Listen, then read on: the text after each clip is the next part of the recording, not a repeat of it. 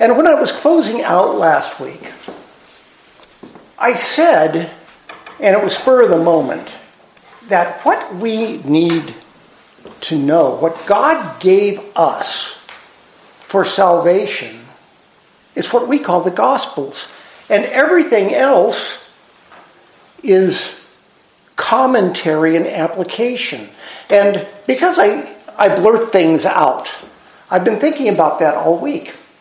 And I really do not think I'm wrong on that. And we're going to explore that a little bit. But the Gospels, Jesus' ministry and his resurrection is what was preached for salvation by the disciples. And that's all they had, because they had no written word. We're looking at Peter today in Caesarea, and this is 1 year to 2 years after Jesus' crucifixion and resurrection. There was nothing written yet. There was only eyewitness testimony, and that was what was preached. Now, last week, as I said, I finished up the second sermon in a row on Acts 10:37 through A, and I was talking about basically everything you need to know for salvation. This is what we're looking for. Everything one needs to know about salvation. Surprisingly, you need to know very little about Christianity to be saved. In fact, I would argue that you don't need to know anything about Christianity for salvation. Okay? Salvation is by the grace of God through faith in Jesus Christ. And since knowledge of the grace of God does not give you the grace of God, okay? The knowledge doesn't give you the grace of God. God gives you the grace of God. How far exactly can you reduce what action is necessary for salvation? Okay? I have mentioned what the prophet Joel has said about salvation. Joel 2:32 says, "And it shall come to pass that everyone who calls on the name of the Lord shall be saved." Now, that's an Old Testament reference. It makes it no less true. Everyone who calls upon the name of the Lord shall be saved. And before you say that it is necessary for some effort on the part of man, making it a work of man, okay, that you must call so it's a work of man. No, the rest of that, Joel 32 says, "For in Mount Zion and in Jerusalem there shall be those who escape, as the Lord has said, and among the survivors shall be those whom the Lord calls." And there's the model. The Lord calls people, and they in turn call on the name of the Lord to be saved. Now, last week I mentioned a thief who was crucified with Jesus. And I'm going to ask a question. What did he know about Christianity? Okay? What did the thief know about Christianity? Well, he didn't know anything about Christianity. Why did he not know anything about Christianity? Because the start of the church was a month off. Maybe even further than that. He knew nothing about Christianity. He knew something that would grant him salvation, but it wasn't Christianity. Luke 23:32 through 43 gives us this. "Two others who were criminals were led away to be put to death with him. And when they came to the place that is called the Skull, there they crucified him, and the criminals, one on his right and one on his left. And Jesus said, 'Father, forgive them, for they know not what they do.'" And he was not talking about the criminals here. He was talking about the people crucifying him. "And they cast lots to divide his garments, and the people stood by and watching. But the rulers scoffed at him, saying, 'He saved others. Let him save himself. If he is the Christ of God, his chosen one.'" Now, both the Gospels of Matthew and Mark say that at this time, both of the criminals crucified on either side of Jesus reviled him. They joined in mocking Jesus on the cross. Luke goes on to record in verse 36, the soldiers also mocked him, coming up and offering him sour wine and saying, "If you are the king of the Jews, save yourself." There was also an inscription over him, "This is the king of the Jews." Now, there's an old saying that facing your own hanging concentrates the mind quite well. That as you're facing death, you're pretty clear-headed about it. And the hanging seems to have concentrated one of the thief's minds very closely. Continuing in verse 39, Luke says, one of the criminals who was hanged railed at him, saying, "Are you not the Christ? Save yourself and us." But the other rebuked him, saying, "Do you not fear God?" Now listen to what the other thief says. He says, "Do you not fear God, since you are under the same sentence of condemnation?" So the second thief says, "Do you not fear God?" And what does salvation depend on? Fear of God gives man a good recommendation before God. And that is the first step of salvation, the fear of God. Continuing on in verse 41, it says, "And we indeed justly, for we are receiving the due reward of our deeds. But this man has done nothing wrong." And the thief recognizes his sin and recognizes the innocence of Jesus. Repentance is the second step.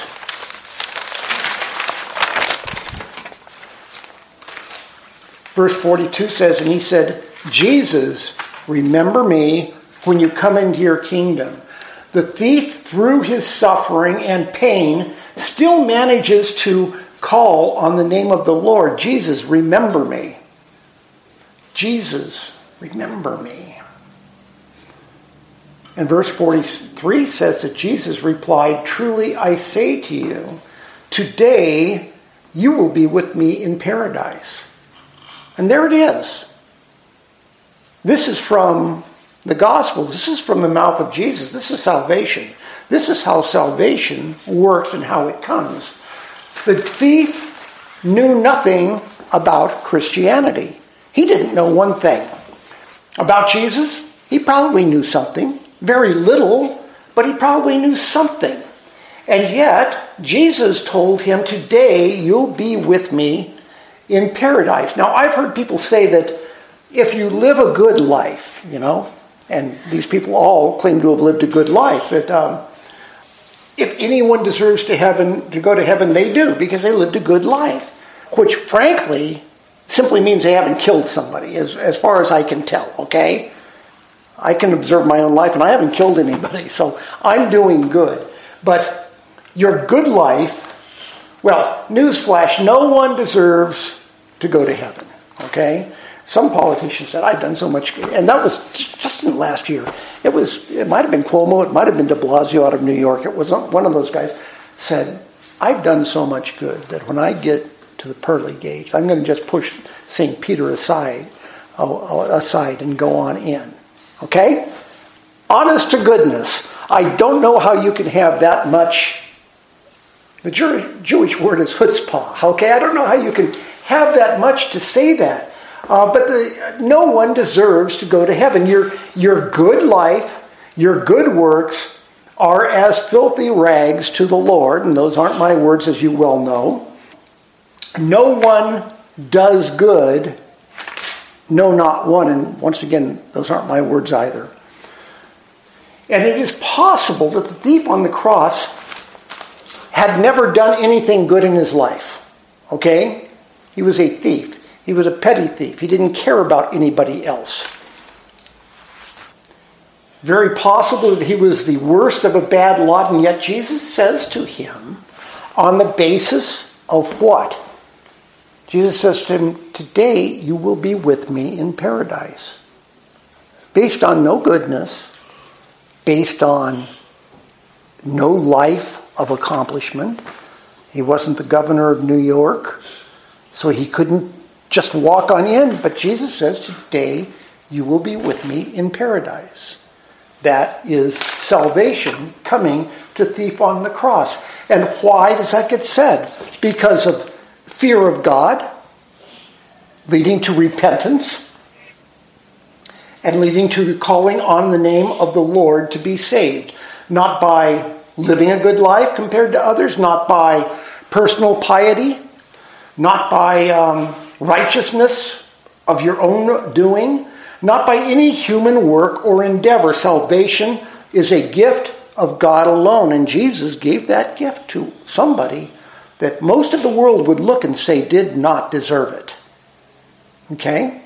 Now, there's the rub. Which one of us deserves it? Salvation is a gift of God alone. Salvation is a mercy of God. Salvation is by no means of man's own effort. So, with that as a background, let's look at today's scripture. And it's not Acts 10:37a. It's the rest of the chapter, and we're going to read it quickly. I'm not going to comment on the entire chapter. I'll probably get to that in coming weeks.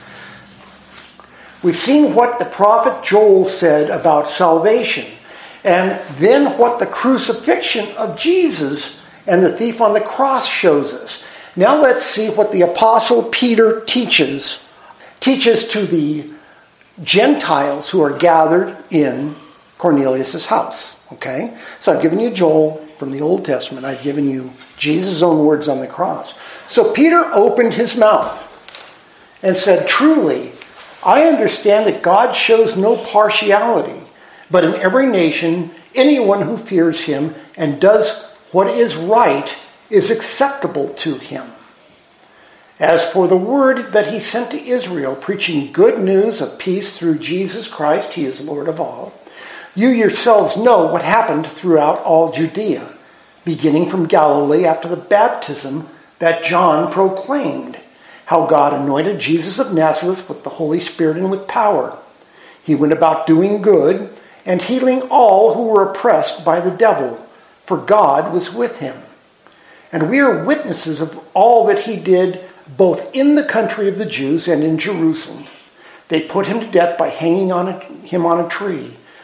But God raised him up on the third day and made him to appear, not to all the people, but to us who had been chosen by God as witnesses, who ate and drank with him after he rose from the dead.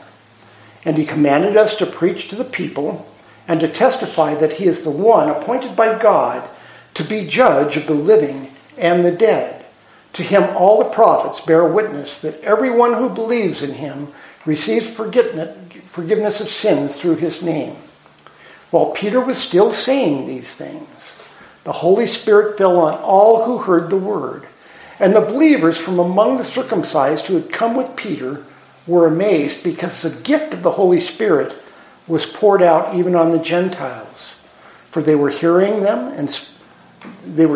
speaking in tongues and extolling God. Then Peter declared, "Can anyone withhold water for baptizing these people who have received the Holy Spirit just as we have?" And he commanded them to be baptized in the name of Jesus Christ. Then they asked him to remain for some days. So first, verse 34 and 35 says that Peter opened his mouth, and I pointed out before that that's a Greek idiom that means that something important is coming. Verse 35 says, "But in every nation, anyone who fears him and does what is right is acceptable to him." This says two things to the assembled Gentiles now. Two things. That God was not just the God of the Jews, but the God of all people. And Gentiles, the second thing, and Gentiles are just as accountable for sin as the Jews were, who had been given the law. There was no distinction as what's required before men, but the Jews were given the law, and the Gentiles had not been. But the sin is the sin for everyone. Anyone who fears God and does righteousness is acceptable to God. That is the first step, being acceptable to God. And that's the first step to salvation.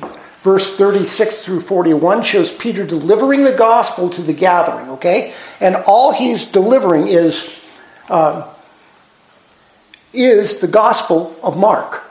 Now, the gospel of Mark had not been written yet. It's also the gospel of Luke, almost exactly in how it's put down here. Not in as much detail, but it's a summary, exactly what happened in both Mark and Luke, even though those books had not been written yet. Where did he get that information? Well, he sort of got it firsthand, didn't he? The summary is John the Baptist baptizing in the wilderness, Jesus' ministry in Galilee, his death and his resurrection. This was the standard apostolic teaching in the early church. In fact, it was all that was preached. There was no other thing preached. Okay? The apostles all preached the same message. What Peter just preached. That is called the apostles' kerygma, which just means, it's a Greek word that means to proclaim. And this is what it's been given a fancy theological term of kerygma now. It just means that this is what they proclaimed as they were building the church. As the Apostle Paul wrote to the Corinthians in 1 Corinthians 2, 1 through 2, and this is further down the line, 20 years later, he says, "When I came to you, brothers, I did not come with eloquence or wisdom, as I proclaimed to you the testimony about God. For I resolved to know nothing while I was with you, but Christ and him crucified." Saying I resolved to know nothing is not a really clear thing. I mean, I resolved to know nothing. No. For the first time in my life, I'm going to say this, the contemporary English version of the Bible has a clearer translation.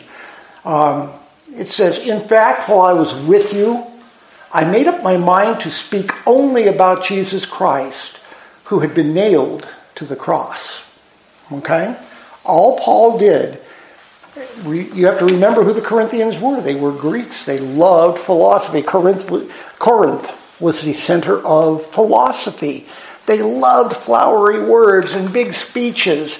In fact, Paul was looked down in his ministry as opposed to Apollos. Apollos had flowery words, okay?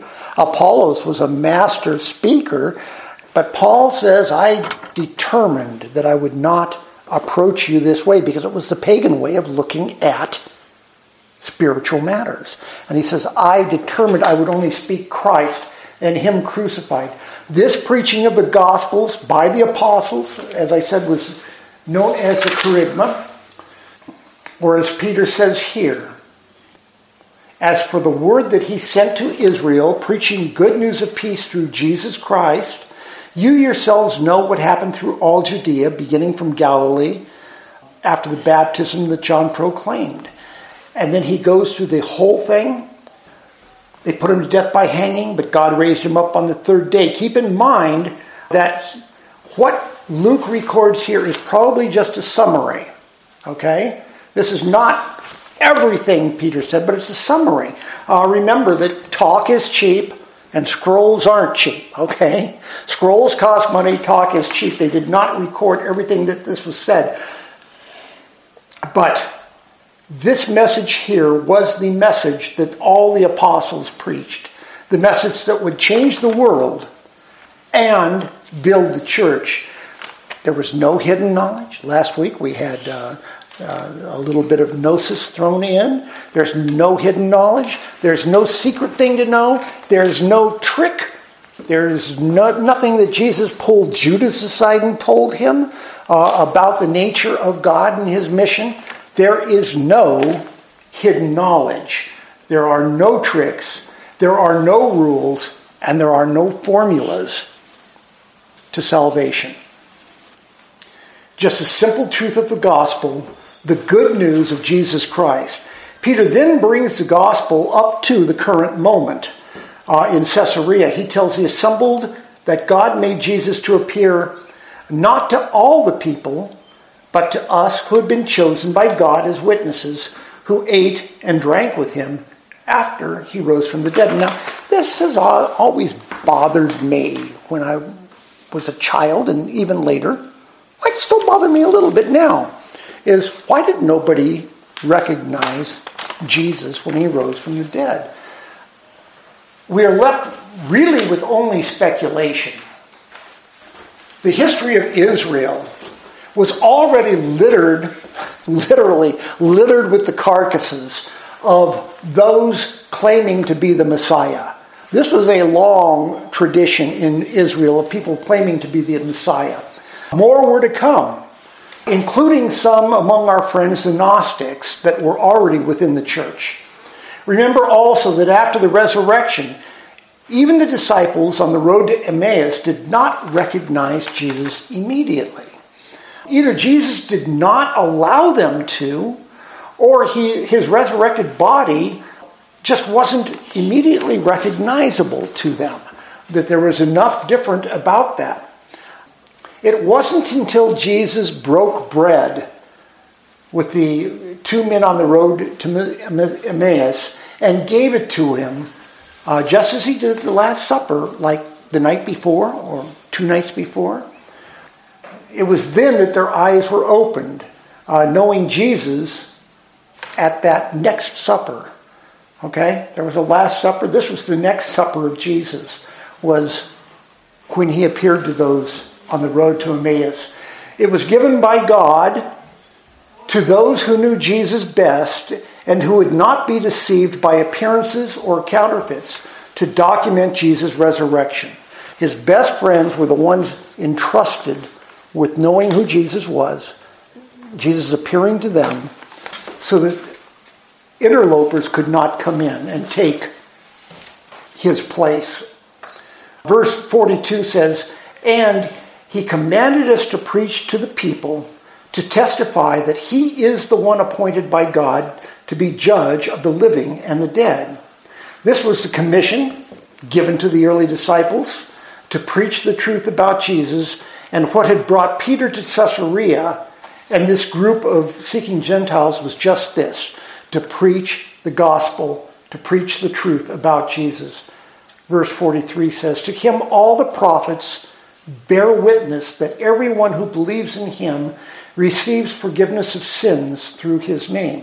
And once again, there it is. What does Peter say? He says, everyone who believes in him receives forgiveness of sins through his name.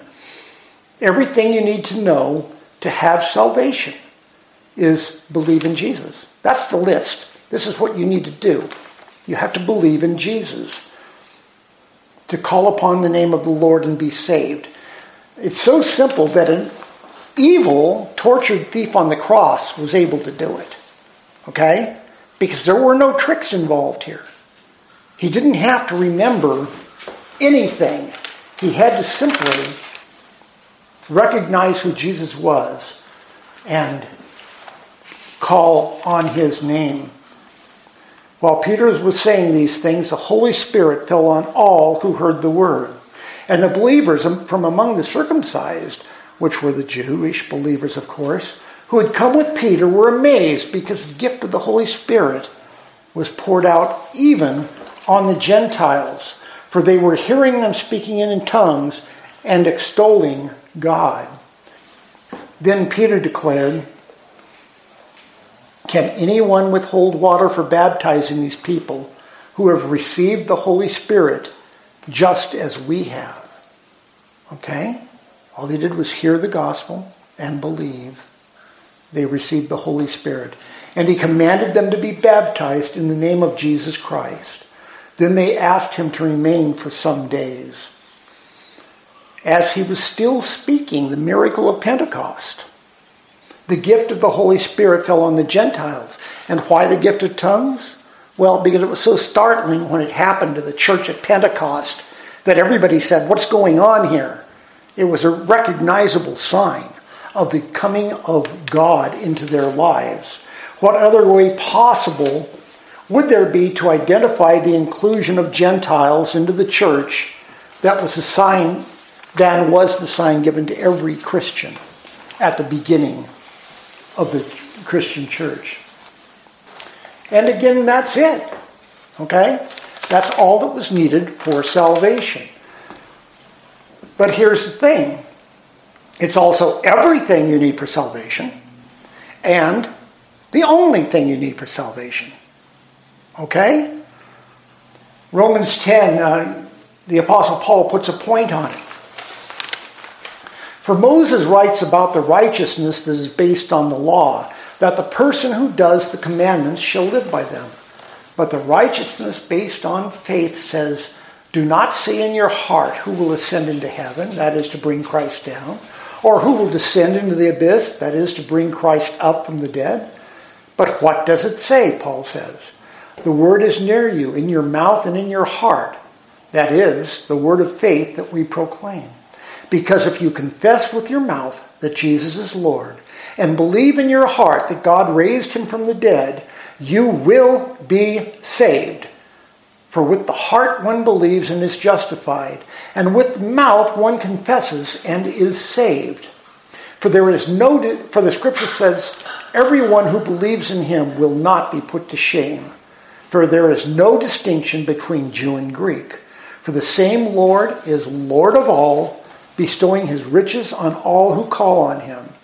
For everyone who calls on the name of the Lord will be saved. And he goes on to say that, how then will they call on him in whom they have not believed?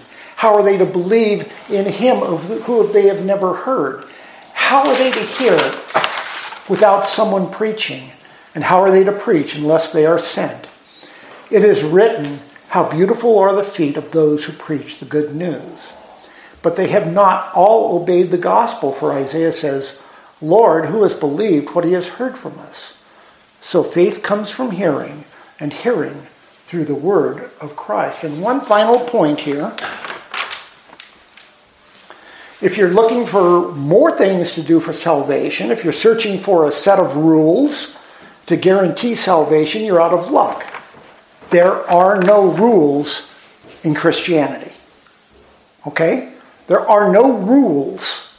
There aren't these steps. You don't need to memorize 10 things to be a Christian, to have salvation. And now, you might say every religion has rules, but I will say this. Christianity is not a religion. Okay? There is a Christian church, but it is not a religion. Religions have rules.